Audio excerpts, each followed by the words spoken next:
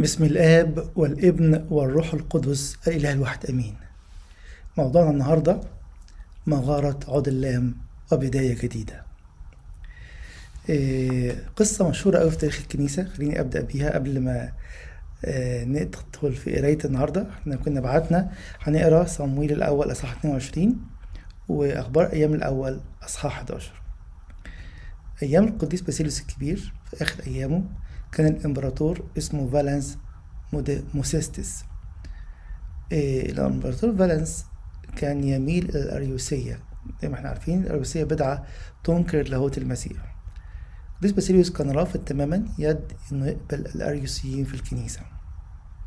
حاول يستعطفه بطرق كتيرة، القديس باسيليوس رفض، فبعت له ناس تهدده. قال له هحطك في قلعة مغلقة مش هتشوف حد. قال له فيها ربنا؟ قال له طبعا. قال له خلاص. قال طب هحطك في كهف تحت الأرض لا بيخش له نور ولا هوا ولا أي حاجة. قال له مش في ربنا؟ خلاص اعمل اللي انت عايزه. القصة بتقول انه في الآخر معرفش يعمل معاه حاجة. بس خلينا نبص على يقينية القديس باسيليوس. لو هتحطيني في حتة مفيهاش الله يمكن أخاف. الله مالئ الكل في كل مكان وفي كل زمان. خايف من ايه؟ الكهف في الكتاب المقدس يرمز للظلمة. كهف في الكتاب المقدس يرمز إلى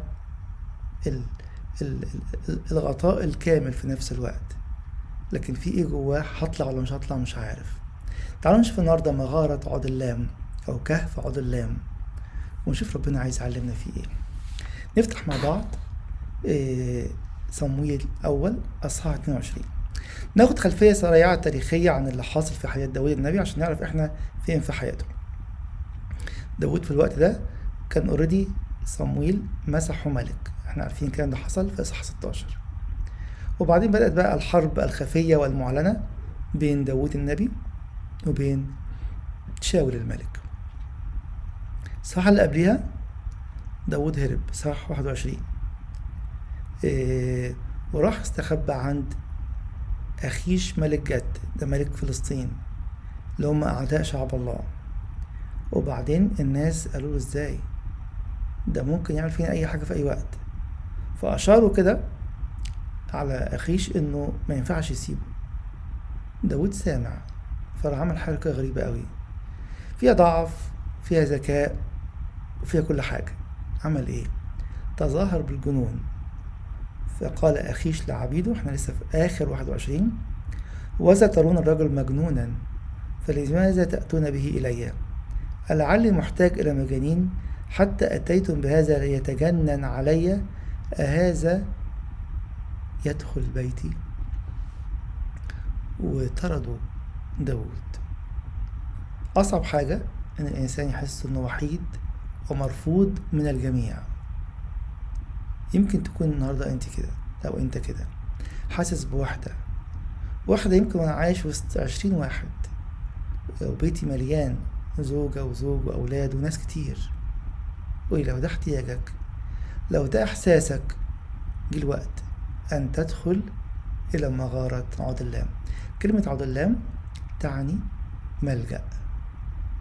ليها معاني كتير بس المعنى المستقر عند معظم الشراح ان كلمة عدلام تعني ملجأ. طيب يا رب انا جاي عشان ألجأ، بس ملجئي هو الاساس انت. زي ما اتعلمنا قبل كده، احنا بنقرا اي قصة في العهد القديم نشوفها تاريخيا ونتعلم الدروس الروحية، وبعد نعمل ايه؟ نرى البعد المسياني. يعني ايه بعد مسياني؟ نرى المسيح في القصة. قلنا كده اي قصة في الكتاب المقدس هي قصة خلاصية، تدي بعض أبعاد أو ظل خيرات زي ما قال عليه بولس الرسول لإيه؟ القصة الكبيرة، قصة خلاص المسيح ليا وليك ولكل واحد فينا. نبدأ إصحاح 22 صمويل الأول 22. فذهب داود من هناك ونجا إلى مغارة عدلام. نجا منين؟ تخيلوا كده إن يجي وقت، دي أول مرة حصلت تاني بعد كده في إصحاح 27 داود يلجأ للعدو الفلسطينيين من شعب الله، من مسيح الرب شاول الملك. فذهب داود من هناك ونجا إلى مغارة عدلام. الله بيقول لنا كده في البداية كلنا، اوعوا تكونوا شايفين ان الاحداث اللي بتحصل في حياتكم اضطهاد، وحدة، مشاكل، ملاقيش شغل، الاقي شغل، انها احداث عامة، احداث عادية. الله بيقول كده: لو انت ابني سترى ان كل احداث عمرك الصغيرة جدا والكبيرة جدا هي احداث ايه؟ خلاصية. بس اقراها، افهمها صح. لسه كنت مع حد من كام يوم، من يومين، امبارح، ازاي ان الله بيتكلم معاها وهي عندها 6 سنين في حلم. تقول انا عمري ما افتكرت احلام غير هما 2. نكتشف ان الحلم ده ايه؟ الله بيشاور. يعني ده حلم، مفيش حاجة عندنا حاجة عادية. كل حاجة صغيرة وكبيرة هي موضوع أو نقطة هامة جدا في قصة خلاصك، قصة خلاصك. يقول لنا كده: فذهب داود من هناك ونجا إلى مغارة عدلام. يسوع هو الملجأ، هو مصدر النجاة، هو مكان النجاة. إيه اللي حصل؟ داود خارج وحيد، والملك عايز يقتله ومالوش حد، الكل سابه. أول حاجة يقول لنا كده: فلما سمع إخوته وجميع بيت أبيه نزلوا إليه إلى هناك. أقرب الناس اللي سابوك ونسيوك هيرجعوا إمتى؟ لما يعرفوا إن أنت في مغارة عدلام، إن أنت لجأت للإله الحقيقي. عجيب قوي. اللي ما حضرش معانا ممكن يلاقيها على الموقع بتاع الكنيسة. زي ما قلت لكم مرة قبل كده، داود النبي كتب 6 مزامير اسمهم مذهبة، حاجة كده ذهب. أول مزمور مزمور 16، ده اللي اتكلمنا فيه قبل كده. وبعد كده 5 مزامير ورا بعض: مزمور 56 57 58 59 60. مزمور 57 اللي هو التالت مذهبة في الترتيب بتاع المزامير اتقال فين؟ اتقال في المغارة، في المكان دوت. ايه اللي حصل في المغارة؟ نقول كده: مغارة عدلام بداية جديدة. بداية لمين؟ كانت بداية لداود وبداية لنا كلنا. لما نتكلم عن داود هناخد البعد المسياني مش الضعف، البعد المسياني اللي فيه قوة، اللي فيه ظل خيرات عديدة عن المسيح المخلص. نتكلم عن اللي حواليه، كل من يحتموا فين؟ في ملك الملوك. تعالوا ناخد كده آيتين بسرعة من مزمور 57 اللي هو ايه؟ مذهبة داود عند مغارة عدلام. تعالوا نقرا كده العنوان يقول لنا ايه؟ عنوان المزمور. عارفين في بعض المزامير ليها عنوان من فوق، مكتوب كده عنوان المزمور: لإمام المغنوين داود على لا تهلك. على لا تهلك دي في ناس قالوا لها معنيين.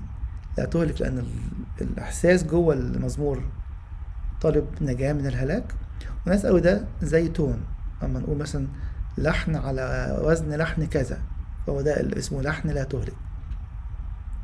مذهبة لداود عندما هرب من قدام شاول في المغارة. يبقى الكلام ده، الصلاة دي قالها فين داود؟ هو مغارة، جوه مغارة عدلام. قال له ايه؟ مرة تانية هاخد المزمور بالكامل، بس هناخد كلمتين صغيرين منه: ارحمني يا الله ارحمني لأني بك احتميت. لأن بك احتمت نفسي. يعني ايه؟ من بره شاول وجنوده ملك، وانا مين؟ وانا معيش حد، بس انا جاي احتمي فيك. انا احتمي جوه الارض. لما هدخل جوه مش عارف هطلع ولا، لكن عارف حاجة واحدة: وبذل جناحيك احتمي الى ان تعبر المصائب. في مصايب بره، ابليس عامل مكايد ليا ولغيري، لكن دايما بنتكلم على ستر جناحيك. وبظل جناحيك احتمي، جت بظل جناحيك، وجت في مزامير تانية بستر جناحيك احتمي. يقول لنا ايه؟ يقول لنا انا عندي مكان حماية. ابليس بيشتكي عليك بايه؟ بالخطية. مكانك الجحيم، مكانك مش في السماء. كل دي اكاذيب، لانه اسمه ايه؟ اسمه المشتكي. تعالوا ناخد كده كام مزمور بسرعة، او كام آية في كام مزمور، ونشوف ستر جناحيك. احنا لسه فين؟ احنا جوه المغارة، مش شايفين حاجة، ضلمة. واحد داخل حتة ضلمة، زي ما هدده القديس باسيليوس الكبير، يقول له هندخلك في تحت الارض وهنحطك في قلعة وهنقفل عليك. يقول له والله مش هناك، هو هناك، اعمل اللي انتوا عايزينه. يقول لنا ايه؟ مزمور 17:8: احفظني مثل حدقة العين بظل جناحيك استرني. داود مصر ان في ستر بجناحي الله. عايزين نعرف ان جناحي الرب، بس شوف الاول ايه الحاجات اللي جوه الجناحي دول او الحماية اللي تحت الجناحين، وبعدين نعرف فين هم الجناحين دول. مزمور 33:7 يقول لنا ايه؟ ما اكرم رحمتك يا الله، فبنو البشر موجودين فين؟ في ظل جناحيك يحتمون. آيات كتير قوي، انا هكتفي بالاتنين دول، لكن تعالوا نشوفوا ايه الجناحين دول. ناس تتأمل وتقول ده يعني زي جناحي الطير كده اللي بيحامي على عياله، جميل جدا، لكن في كلمة الله لازم نتأمل ونفهمها من كلمة الله. احنا سمعنا حكاية الجناحين دول بقوة فين؟ اللي يقرأ معانا ودرسنا من فترة سفر الخروج أصحاح 25، جه ربنا قال لداود موسى النبي تعمل بقى تابوت العهد، هيبقى مركز العبادة هو التابوت، الخيمة، والمركز اللي جوه الخيمة تابوت العهد. تحطه فين؟ هنسميها في حتة اسمها قدس الأقداس. امتى قدس الأقداس نخشه؟ مرة في السنة، يوم عيد الكفارة رئيس الكهنة يخش قدس الأقداس ويعمل حاجة هنشوفها دلوقتي. قال له كده خروج 25 من عدد 18: وتصنع كروبين من ذهب، صنعت خراطة تصنعهما على طرفي الغطاء. يبقى التابوت المستطيل كده أو التوازي المستطيلات، وعليه غطا، والغطا على الطرفين في كروبين كل واحد مواجه التاني كده. اصنع كروبا واحدا على الطرف من هنا وكروبا آخر على الطرف من هناك من الغطاء، تصنعون الكروبين على طرفيه، ويكون الكروبان باسطين أجنحتهما إلى فوق. يعني الكروب كده وجناحاته طالعة لفوق، والتاني نفس الحكاية. دول الجناحين اللي بيتكلم عليهم، مظللين بأجنحتهما على الغطاء، ووجههما كل واحد إلى الآخر نحو الغطاء يكون وجههم. يعني هما باصين لبعض كده وباصين لتحت في نفس الوقت، وجناحاتهم طالعة لفوق.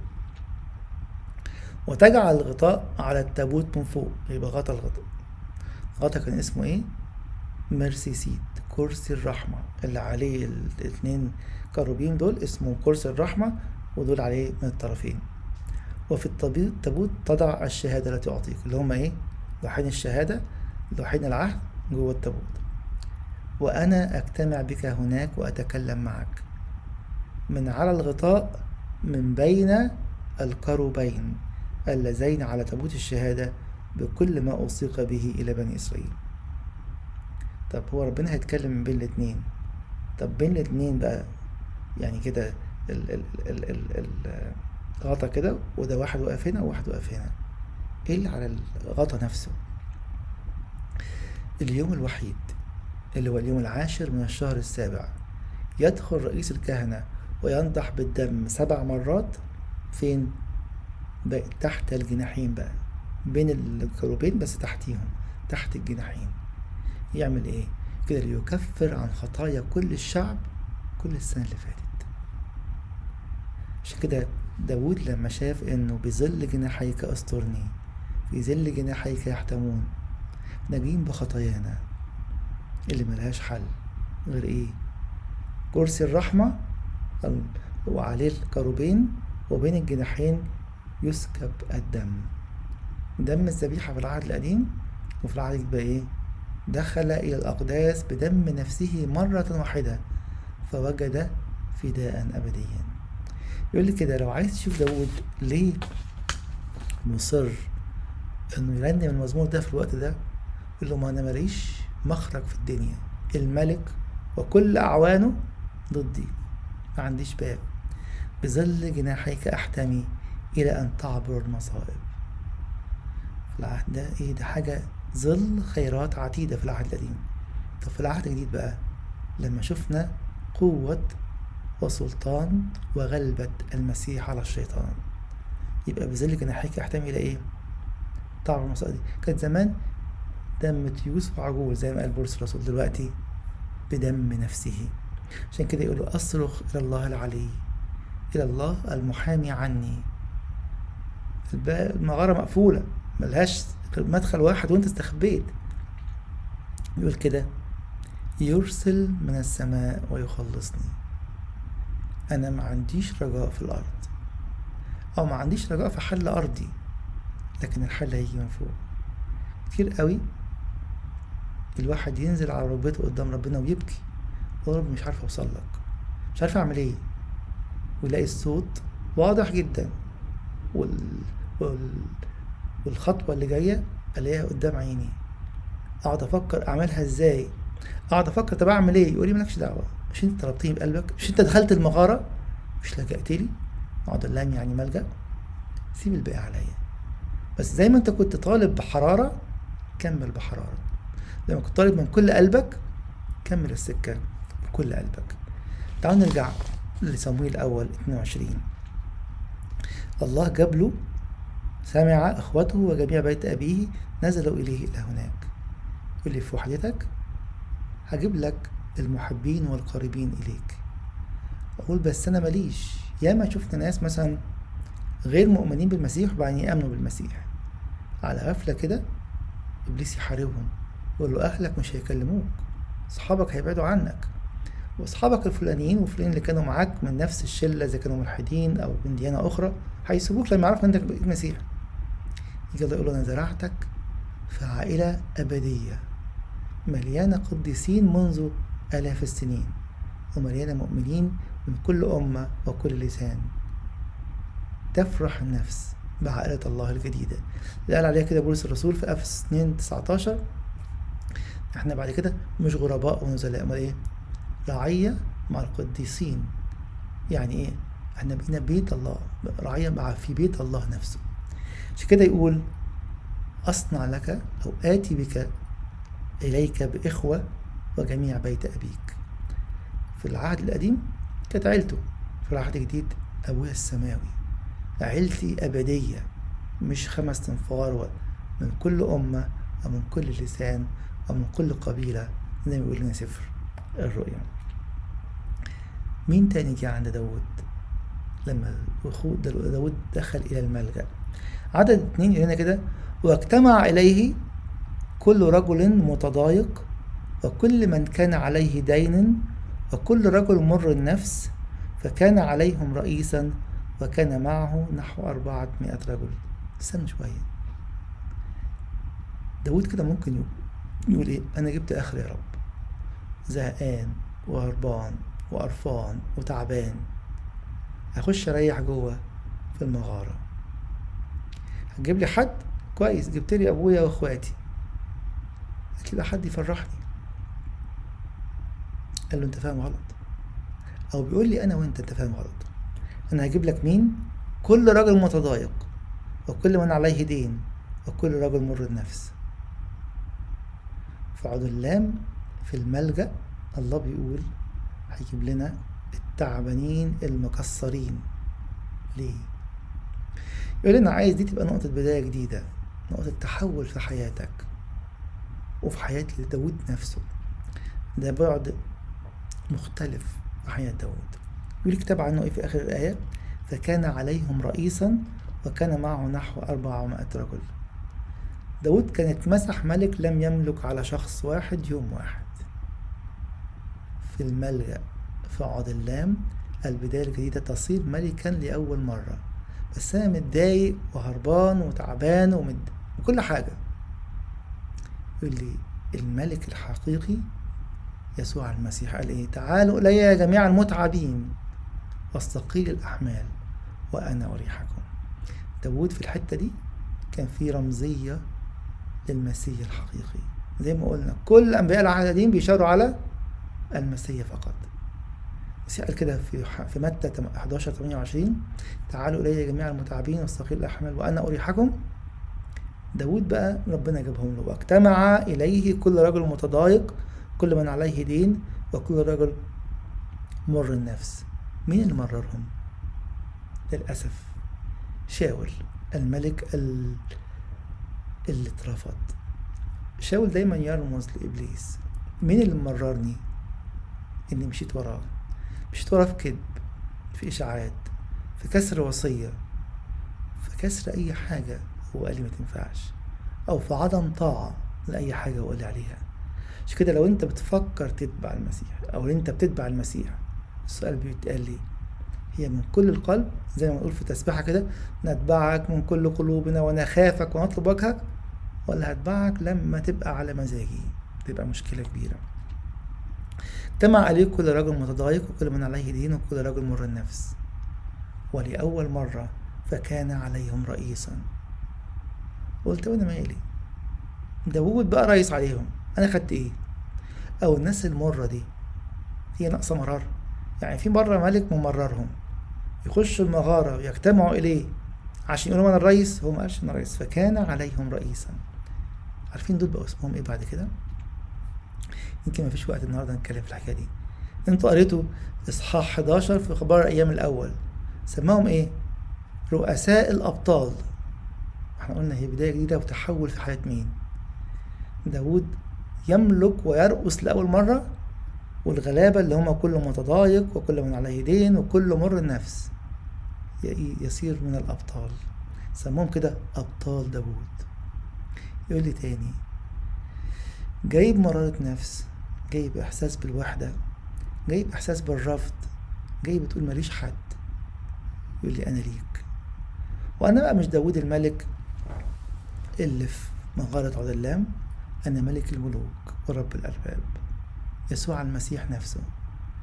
عشان كده حتى القديسين، هقرا لكم بعد شويه، القديس أوغسطينوس علق على المغاره الايه؟ المغاره دي ارض، واحد استخبى في الارض، قال هو ده التجسد. احنا قلنا دايما في بعد مسياني، بعد يشير المسيح في كل قصه في العهد القديم او في العهد الجديد في اي وقت. طب تعالوا نقرا كده الكلام اللي قاله القديس أوغسطينوس وكثيرون من القديسين ازاي شافوا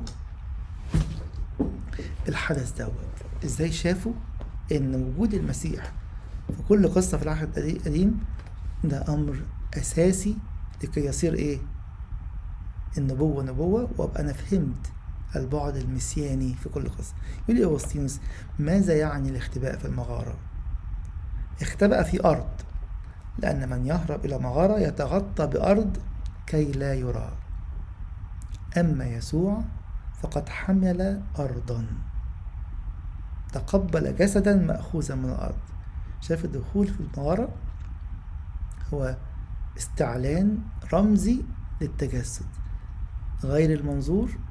ابن الله الأزلي خد جسد من التراب من الأرض. يقول لنا إيه؟ تقبل جسدا مأخوذا من الأرض، فيه أخفى نفسه بكونه الله، لأنهم لو عرفوا ما صلبوا رب المجد. ده اللي قاله بولس الرسول. طب عملوا إيه؟ لقد فعل ذلك ليهرب يسوع من وجه شاول، لأن داود كان رمز لشاول في مغارة، وشاول كان رمز لإبليس. يمكن أن تفهم المغارة كمكان سفلي في الأرض، بالتأكيد كما هو واضح وأكيد الكل أن جسده المسيح عمل إيه بعد ما مات؟ وضع في قبر منحوت في صخرة. هذا القبر تاني هو المغارة التي فيها هرب من وجه شاول. فقد اضطهده اليهود حتى عندما وضعوا جسده في مغارة، حتى عندما مات وهو معلق على الصليب طعنوه بحربة. لكن عندما كفن وتم تجنيزه وضع في مغارة، فلم يعودوا قادرين على عمل شيء للجسد. طب اللي حصل؟ المغارة دي عملت ايه؟ طلع منها داود رئيسا أول مرة، طلع منها 400 مر النفس دول سموهم أبطال داود. المسيح لما دخل المغارة القبر وخرج، أو دخل المغارة إنه خد التراب، خد بشريتنا، اتجسد. طب والتاني مرة: وإذ قام الرب من المغارة بلا ضرر ولا فساد من ذلك الموضع الذي هرب إليه من وجه شاول. الشيطان غلب في المغارة بقوة قيامته، غلب على الصليب وغلب في القيامة. عشان كده بولس يقول لنا إيه؟ الذي أسلم لأجل خطايانا وأقيم لأجل تبريرنا. آخر آية في سفر في رسالة روميا 4:25 يكمل يقول لنا كده: خافيا نفسه من الأشرار الذين رمز إليهم بشاول أعلى نفسه لأعضائه، ظهر للتلاميذ بقوة قيامته، إذ لمسه أعضاؤه الرسل بعد قيامته وآمنوا به. شفنا توما، شفنا ظهور التلميذي عمواس، إذ أدركوا أن اضطهاد شاول لم ينفع المضطهدين. صارت المغارة الملجأ في العهد القديم ترمز إلى إيه؟ إلى تجسد الابن، إلى دفن الابن، إلى استعلان قيامة الابن. عشان كده نلاقي القصة كلها لو قريناها صح هي بتحكي لنا قصة الخلاص. تعالوا نخش كده في دقايق نشوف المقابلة بين الاتنين. شاول ملك مرفوض يرمز لإبليس اللي اترفض بسبب سقوطه، رئيس هذا العالم. داود ملك، بس ملك مخفي، لسه لم يتوج، لأن التاني شايف إنه قاعد. زي ما قلت لكم الأسبوع اللي فات بنصلي مزمور كرسيك يا الله إلى ظهر الدهور، والمسيح مصلوب وميت وننزله من على الصليب يوم الجمعة الكبيرة. ليه؟ نقول له احنا شايفين اللي العالم كله مش شايفه. أنت ملك متوج على الصليب، ونستعلن قيامتك بعد 3 أيام، نستعلن صعودك إلى السماوات وتصعدنا معك إلى السماوات بعد 3 أيام. مين اللي كانوا حوالين داود؟ التف حول داود المتضايقين واللي عليهم ديون وكل مر النفس. هكذا المسيح لما كان على الأرض قالوا إيه؟ كانت تهمة، أنت لما من الخطاة والعشارين والزنا حواليك، أنا جاي لدول، جاي لكل واحد بيقول أنا خاطي لكي ما يقدسه. متى نفسه كان إيه؟ عشار، المسيح قدسه وصيره أحد التلاميذ. قديس موسى الأسود، قديس أوسطينوس، قديس مريم المصرية، كل دول كانوا إيه؟ أشرار. جاء ليبرر الفجار بدمه، يبرر الفجار ويعطيهم حياته الجديدة. كان رجاء كل الناس اللي حوالين داود إيه؟ بس تبقى ملك. إحنا كمان رجائنا فين؟ منتظرين مجيء الملك التاني، مش يبقى ملك، هو ملك، لكن منتظرينه يأخذ الكنيسة ويجلسها معه في الملكوت. عشان كده بنقول إنه استعلان الأبدية واستعلان المسيح وفي كل قصة صغيرة وكبيرة في الكتاب. تعالوا نكمل، موضوع طويل قوي أو طويل شوية، فممكن نكمل المرة التانية. النهارده ناخد البداية الجديدة ونشوف المرة الجاية نكمل في إيه. يقولنا كده، أو ممكن ناخد مزمور 57 حسب ما ربنا يرتب الأسبوع الجاي. جالوا الناس دول، فلأول مرة يصير رئيسا داود، ولأول مرة هؤلاء يدعوا بعد ذلك. أخبار الآية من الأول 11 صاروا إيه؟ أبطال داود، ويحكي عن بطولاتهم، بطولات جميلة جدا. يكمل يقول لنا كده: وذهب داود من هناك، تاني احنا صمويل الأول 22:3. وذهب داود من هناك إلى مصفاة مؤاب، وقال لملك مؤاب: ليخرج أبي وأمي إليكم حتى أعلم ماذا يصنع لي الله. ساب أبوه وأمه عند ملك مؤاب، وأودعهما عند ملك مؤاب، فأقام عنده كل أيام إقامة داود في الحصن. أنت دخلت فين؟ في الملجأ. يجيله بقى عدد 5. فقال جاد النبي لداود، جاد ظهر مرتين، دي مرة منهم، مرة تانية لما عد الشعب في الآخر. فقال جاد لداود: لا تقم في الحصن، اذهب وادخل أرض يهوذا. هنعرف بعد كده في آخر القصة، في أول بقى إصحاحات صمويل الثاني، إنه ملك كان مطلوب إنه داود يبقى ملك خارج من يهوذا وعايش في يهوذا، وبعد كده احنا عارفين هو طبعا من سبط يهوذا. فقال له كده: اذهب وادخل أرض يهوذا. قال له: أنت ملكت على 400 واحد، بقى عندك 400 واحد أنت رئيسا عليهم، كلهم مكسرين لكن كلهم سيصيروا أبطال. وليه كده لو النهاردة جاي مكسر، مر النفس، مديون، لكن الملك سيرفع رأسك، الملك سيعطيك ما لا تتخيل. قول بس ده شايفين العالم كله ماشي بالمقلوب، والشيطان زي ما يكون منتصر. كان شاول منتصر في الوقت ده، لكن صار داود ملكا حقيقيا. وكان داود ملكا حقيقيا وهو يبدو هربان جوه الملجأ. لو سمحتم اقروا مزمور 57 وشوفوا المشهد، وشوفوا مشاعره وهو بيقول الكلام دوت. انا شايف ان النجاة جاية من زمان، من فوق، النجاة جاية من عنده هو، مش من اي حاجة في الارض. عشان كده يقول له ايه؟ عدد 7 في مزمور 57: ثابت قلبي يا الله. ثابت فين؟ ثابت فيك. مش فارق معايا المرارة والضيق. عشان كده ايه؟ ثابت قلبي يا الله، أغني وأرنم. ده وقته، يقول هو ده وقته. استيقظ يا مجدي، استيقظ يا رباب ويعود. أنا أستيقظ سحرا، أحمدك بين الشعوب يا رب، أرنم لك بين الأمم، لأن رحمتك قد عظمت إلى السماوات. أنا عيني لفوق، مش باصص على المغارة الضلمة. عشان كده يكمل يقوله اذهب وادخل لأرض يهوذا مكان ملكك ومكان ملكك.